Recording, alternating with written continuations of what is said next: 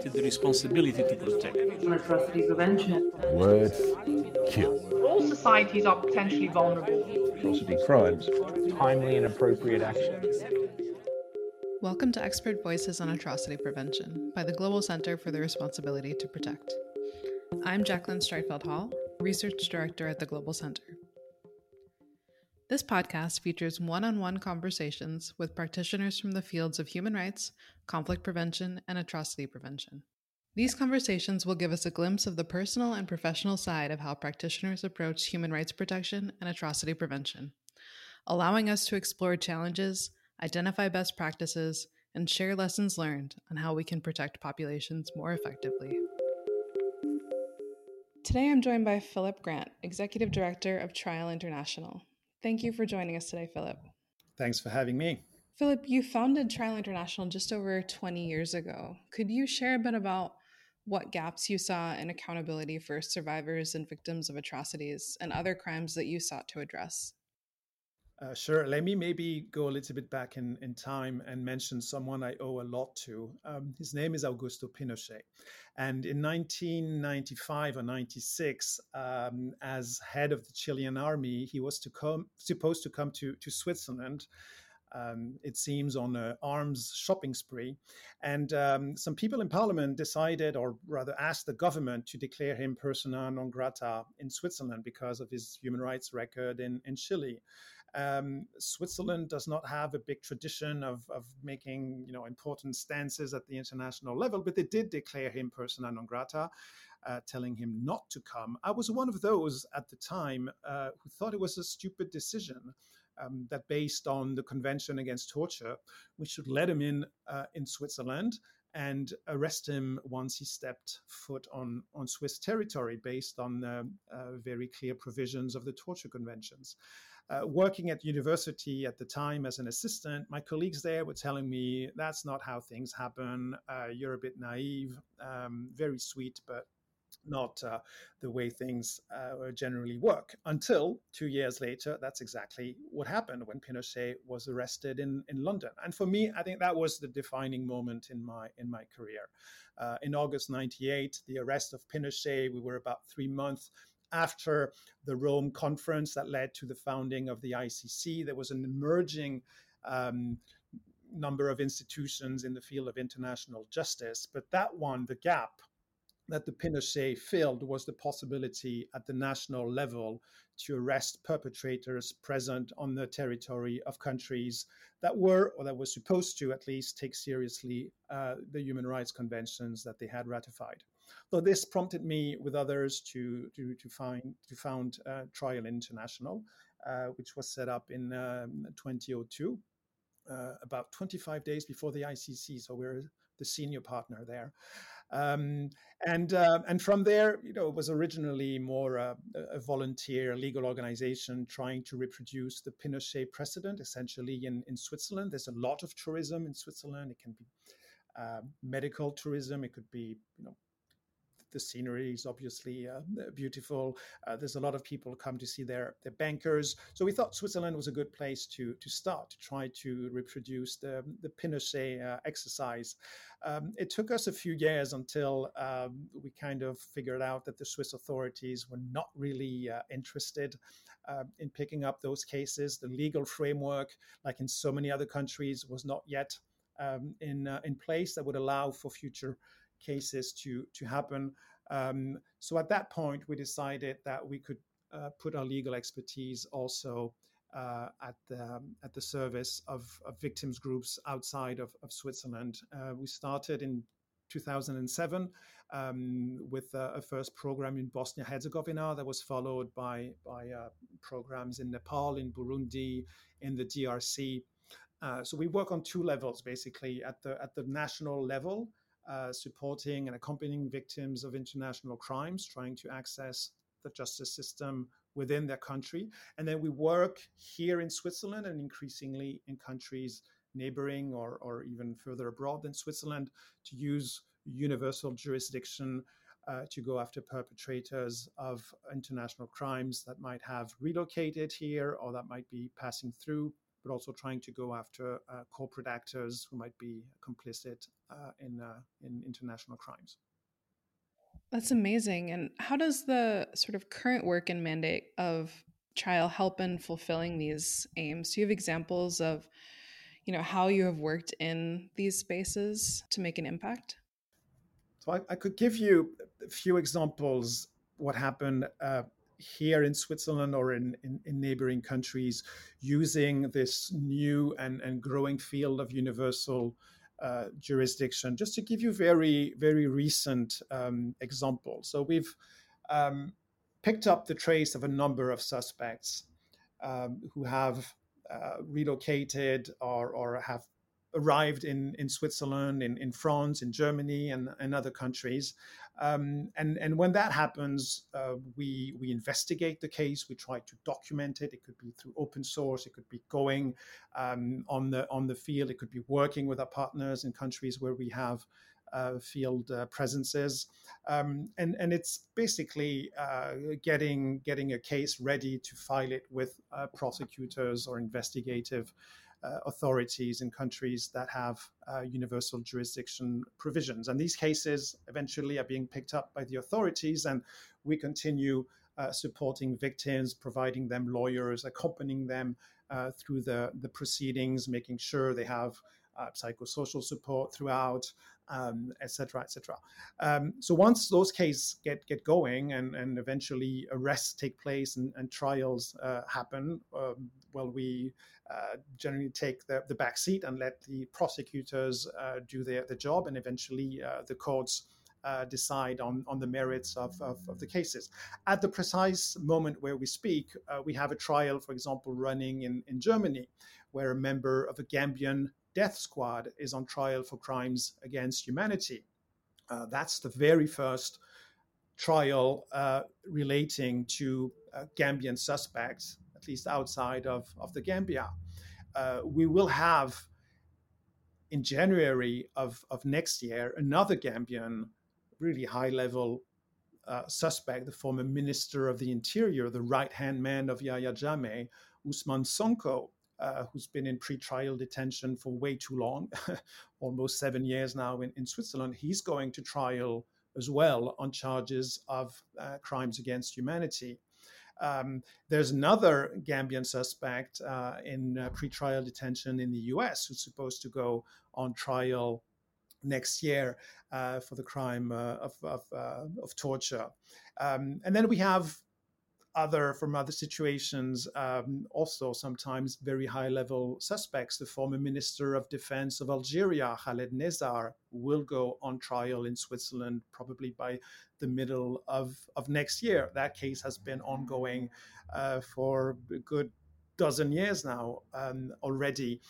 France has just announced a few weeks back that a rebel leader, Roger Lumbala, who's also in pretrial detention, will also be sent to court probably in a year or a year and a half on crimes against humanity charges as well. So that man, who was also a former minister in the DRC government, would be the third minister-level suspect that will go on trial in the coming months. So that's part of the job that we do here. We can come back to it a bit later if you want.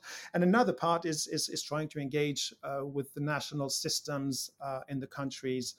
So in the DRC, we've been present now for about almost 10 years, and we've participated in, and I'm sorry there, I didn't do my homework, but in dozens of trials already at the national level, essentially before military courts. One of the most interesting cases, and also one of the first one we worked on, is a case called the Kavumu case, and it's centered around a series of horrific crimes that took place in the eastern province of South Kivu, in a town called Kavumu, where from 2013 to 2016, dozens of young girls aged between 18 months and more or less 12 years or so were abducted and raped by this militia. Members of a local militia headed by a man who was also a provincial MP. Our friends from Physicians for Human Rights who were working on these cases, also on the medical side of it, asked us to get involved in 2016 because the cases that were filed from the families of the raped children were stuck before a civilian magistrate, a corrupt functionary referred to often as Mr. $50 because he would not act unless he would receive his $50. So we jumped in the case and analyzed the evidence and kind of came to the conclusion that there would be an opening if we could qualify what was happening as crimes against humanity. If we could get that legal determination, it could get the military system, the military justice involved because they have jurisdiction over crimes against humanity. So we came to that conclusion and submitted the case to the military justice there, which prompted a complete change in the case. All of a sudden, it was handled very quickly, very promptly, very efficiently, professionally. Dozens of members of the militia group were arrested. The abductions and the rapes stopped almost from one day to the other. And eventually the case went to court. And in December of 2017, 11 of the militiamen on trial were found guilty of crimes against humanity by rape, including the local parliamentarian, and sentenced to life in prison, all of them. That was really a landmark case in the DRC, one of the first times that a high-ranking official was convicted for such crimes. Also very important for the systematic nature of the sexual violence as weapon of war that has been too often practiced in that part of the country, but also the way in which the court dealt with the case, the handling, the sensitive handling of underage victims of crimes of such nature, all of the protective measures that were put in place so that they could testify without the risk of traumatization, being accompanied by psychosocial actors who could support them throughout the trial. And I think it set up a very important precedent for the country, showing that even military courts could rule on such cases very effectively. And from then, we've had, as I mentioned, dozens of trials taken place, often on the questions of sexual violence, but in too many situations, the crimes go way beyond sexual violence to encompass all the atrocities that can be committed in a civil war conflict. Just to give you maybe two or three highlights of the work that we've undertaken and how when you have the expertise around, when you have also the willingness from justice actors to get involved in such process, you can actually make a real change. We've had a number of high-profile cases that have ended with jurisprudence that is pretty progressive coming from military courts. I'll give you two or three additional examples very shortly. In 2019, a military court found that the state of Congo was liable or was accountable for the fact that it had not prevented and protected the civilian population from attacks coming from a rebel group. So the state was not itself involved. It was outside forces that had attacked the civilian population, but the military courts found that the state had not done enough to protect its own population and awarded reparations in various forms to the affected communities. We managed to get the military courts to use, for example, video evidence in the courtroom in a number of cases. We pushed the military court in 2021 for the first time to recognize environmental crimes as crimes that they could pin up upon the particular bloody rebel commander. This year, the crime of forced pregnancy was first recognized by a national court. Anywhere in the world, it's been recognized by the ICC, but for the first time, it has been recognized in the DRC. So I think all of these cases, and there's been a lot more, not just on rebel groups. It's often sometimes also military members. I mean, of the armed forces of the DRC that are on trial. It's sometimes high-ranking police officers. So we try to kind of balance a little bit our work and not just focus on one actor. I think all of these cases are a testimony to the fact that when you work together with various actors on the ground, when you bring your own piece of the puzzle to the table, your legal expertise with the other components of the justice system, you can really get some highly interesting things done. Excellent. And, you've touched on this a little in your description of your work, but, what is the impact of these sort of high level criminal cases under universal jurisdiction under, what is the impact of, as you put it, the progressive jurisprudence you've seen for victims and survivors of atrocity crimes, for those who have endured and suffered as a result of these abuses? What is the impact of justice for them? I think when you head a legal NGO, you have to be honest about some things that are difficult to not to say, but for us to realize. We do two things actually. We defend individual victims. We act as lawyers in particular cases, and we represent the interest of victims. At the same time, as an NGO, we have an agenda. We have objectives that we want to reach. We undertake strategic litigation with a sense that at the end of the process, we could get progressive jurisprudence that could change behavior, that could open up doors, that can, I don't know, get rid of immunities, that can, et cetera, et cetera. And sometimes there is a field of tensions between the two. An individual victim or a group of victims might not necessarily wish for what you want as an NGO lawyer.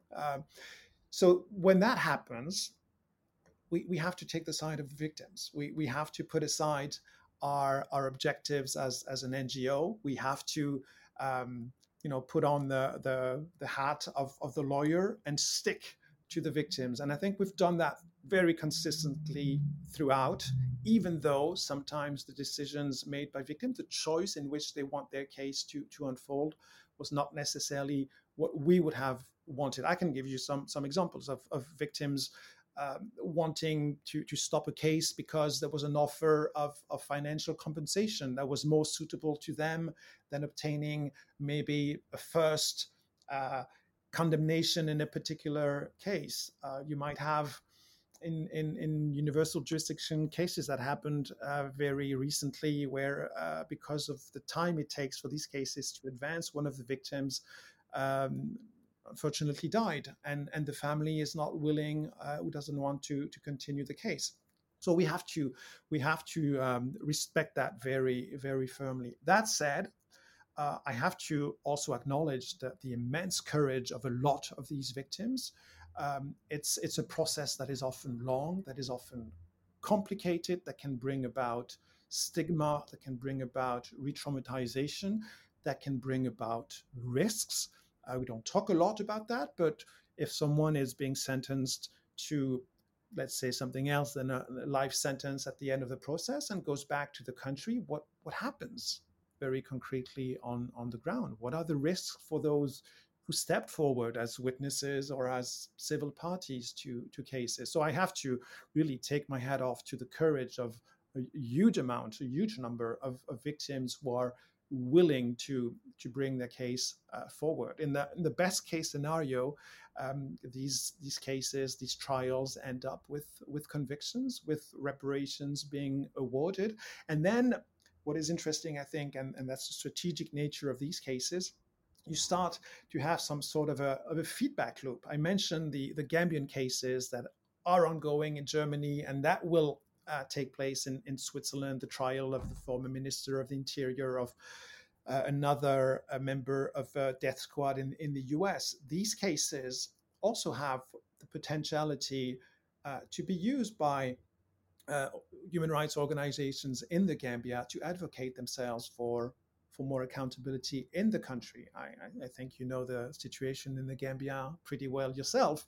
I think the usage that can be made of these cases to advocate for more justice, more accountability is something that we're not yet really seeing, but that will probably happen. And that's where I think NGOs such as ours play an important role in making sure the people on the ground, those who have an interest in these cases, can follow them. We have a huge amount of work to do on outreach around these cases, on making them understandable, accessible, but also making sure whatever evidence comes out of these trials can be then fed into the system in the country itself to maybe open up new cases or advocate for more justice. I was going to ask you about the role you see individual criminal accountability playing in deterrence, but I think it's actually come out quite a bit in the DRC example you provided when you said that the sexual violence and abductions stopped while the trials were kicking off. And I think it also comes out a bit in this Gambia example, where as you expand kind of accountability, you also expand potential for defining things as crimes, and therefore enabling the courts to go through these processes to prevent atrocities in the future. I might just add then one little additional element.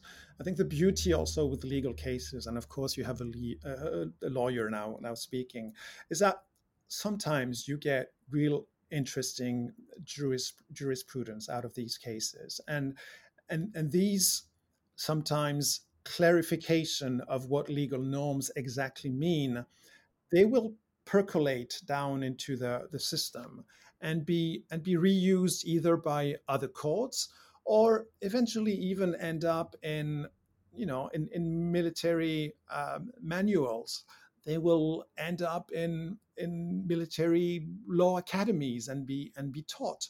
And it's not just, and I think that's the beauty of the system, it's not just ICC or ICTY jurisprudence that then go down and are being used by national authorities. It's sometimes also the other way around. It's local courts coming up with interesting interpretation of the law and feeding those decisions into an international system.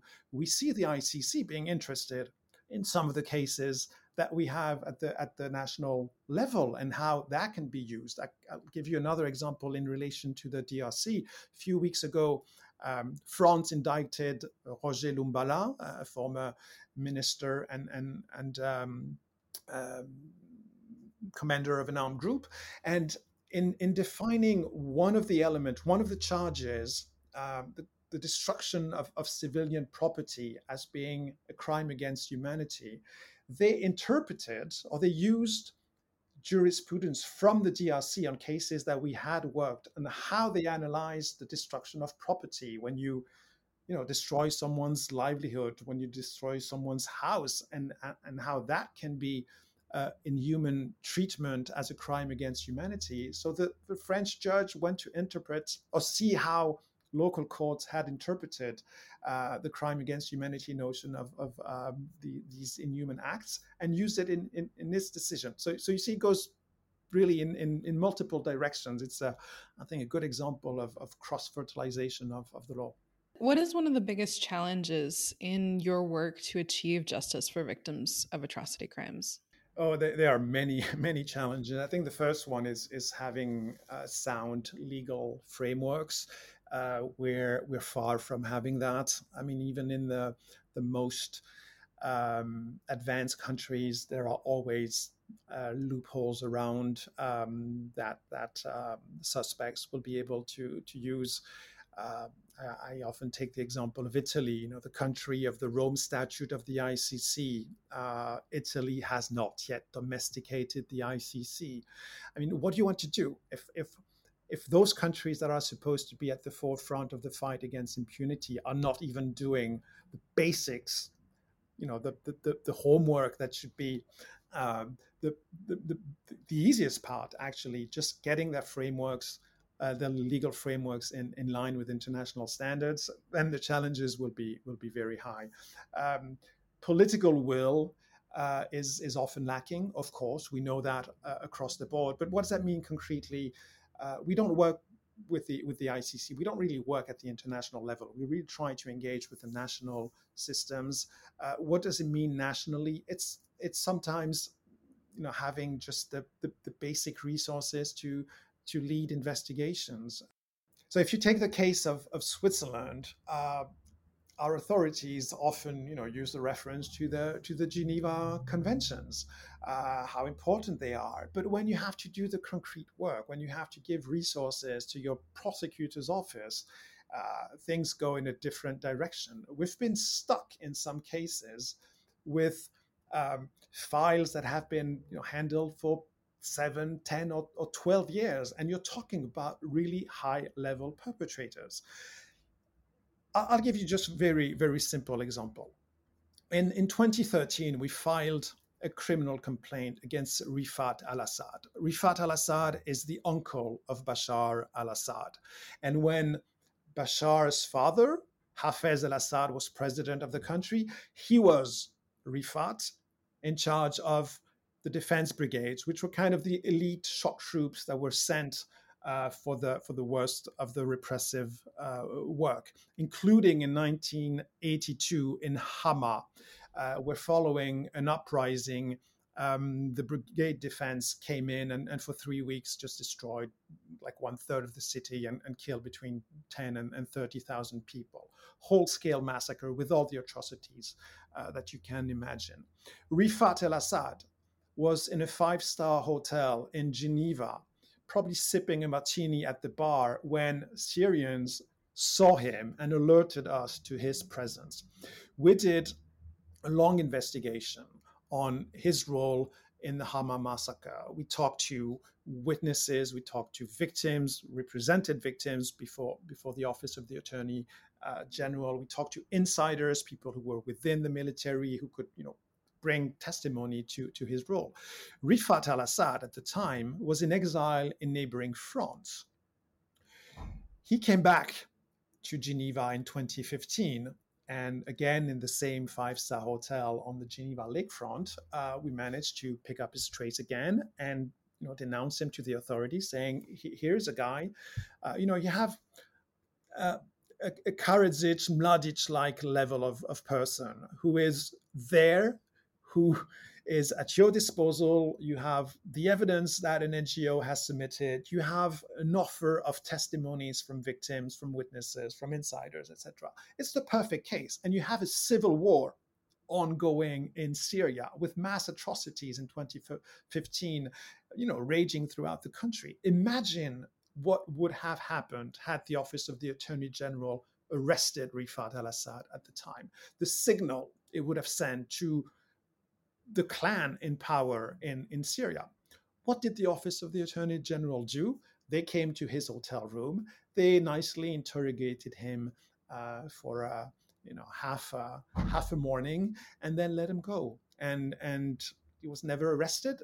He was charged in Switzerland. The case is still opened.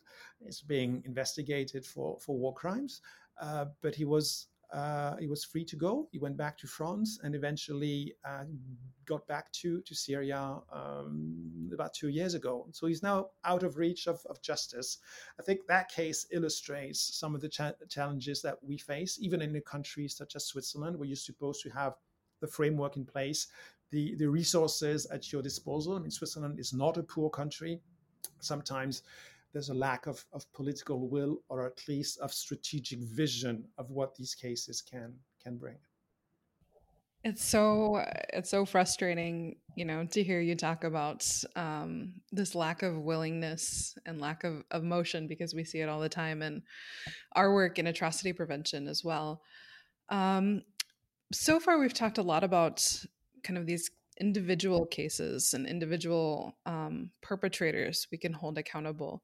I'm wondering if you can talk a little on the challenges in kind of identifying state responsibility. We've had a long practice at Trial International of taking on states before international human rights bodies, be it regional mechanisms, the African Commission, the European Court, or universal mechanisms, the UN, the various treaty bodies, trying to get decisions from those international human rights courts or bodies telling states what exactly they have to do to implement their obligations, to put in practice the general accountability framework, the right to truth, the right to justice, the right to reparations, etc. I can give you one example of what can be achieved, but also the difficulties that come along with it.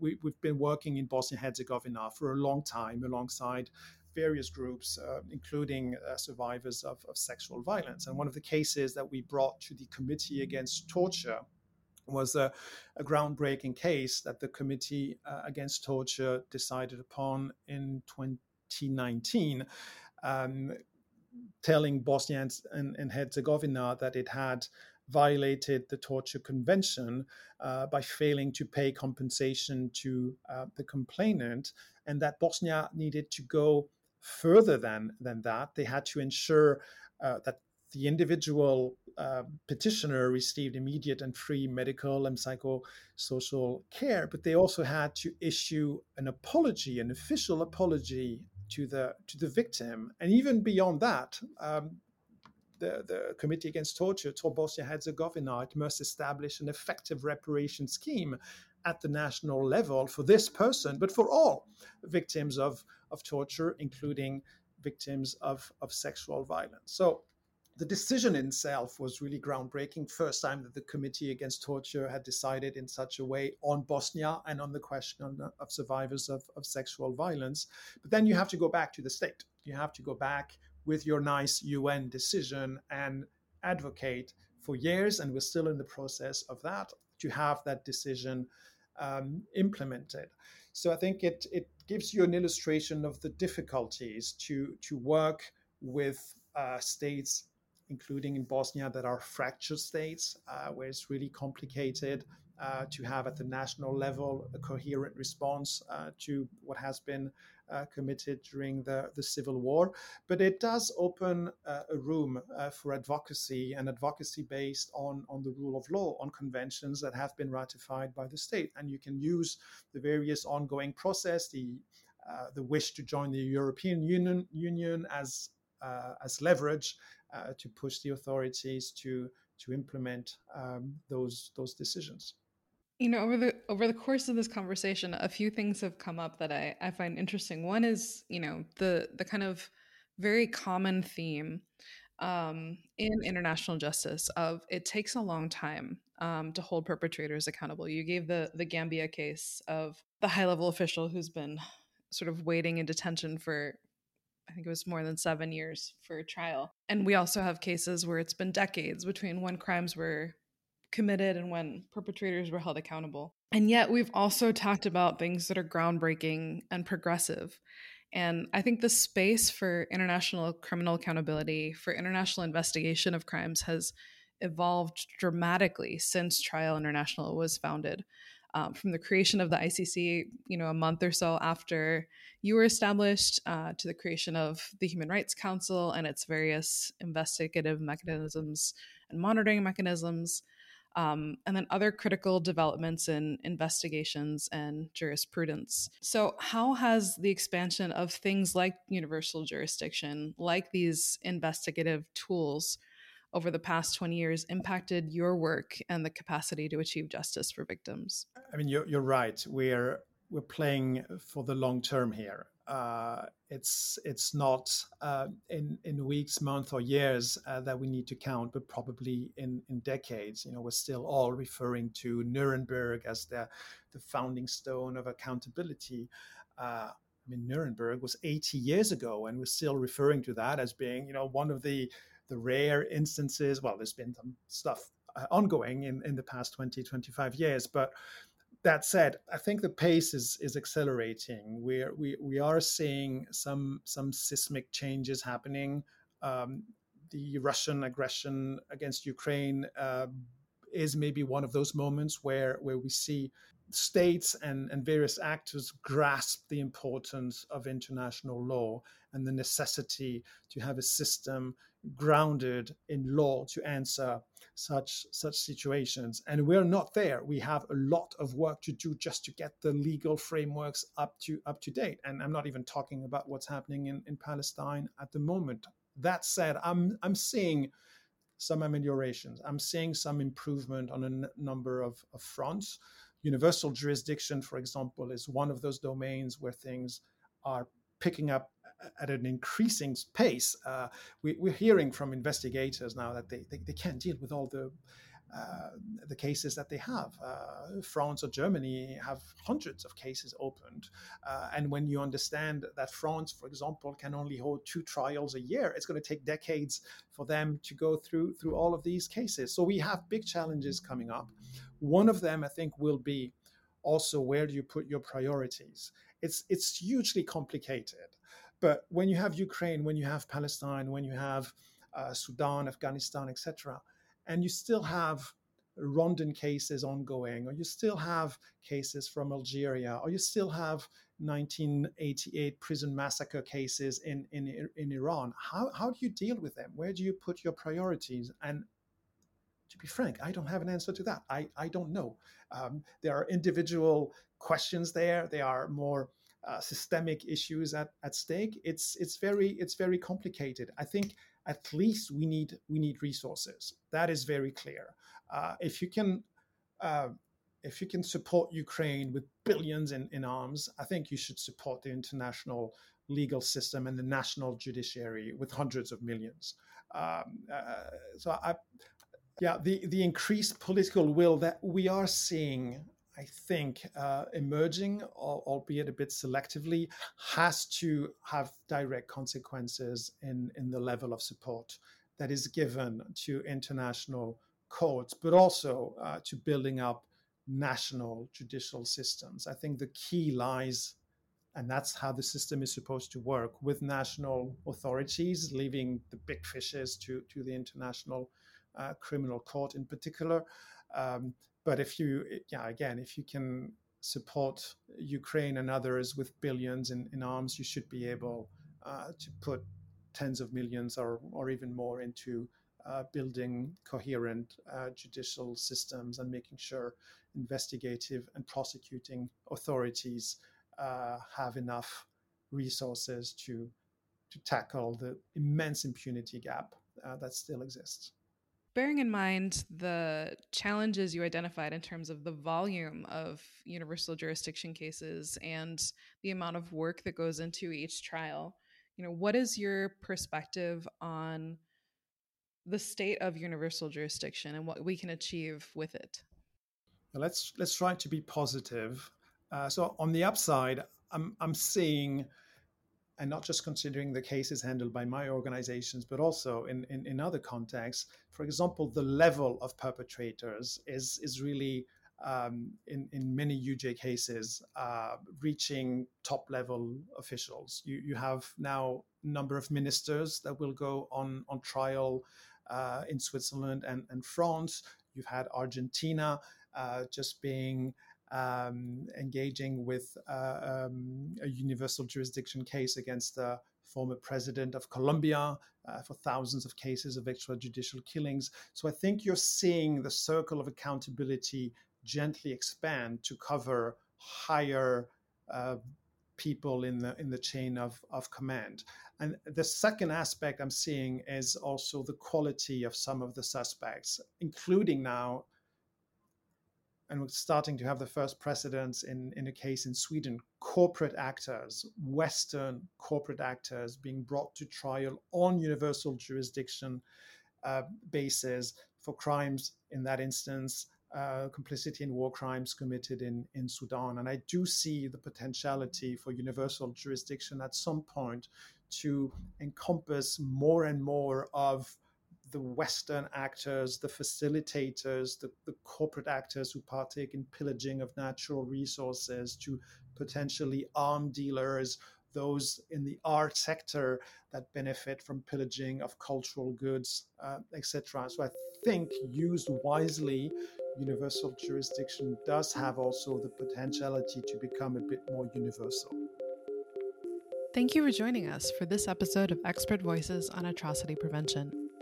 If you enjoyed this episode, we encourage you to subscribe to the podcast on Apple Podcasts, SoundCloud, or Spotify, and would be grateful if you left us a review. For more information on the Global Center's work on R2P, mass atrocity prevention, and populations at risk of mass atrocities, visit our website at www.globalr2p.org and connect with us on Twitter and Facebook at GCR2P.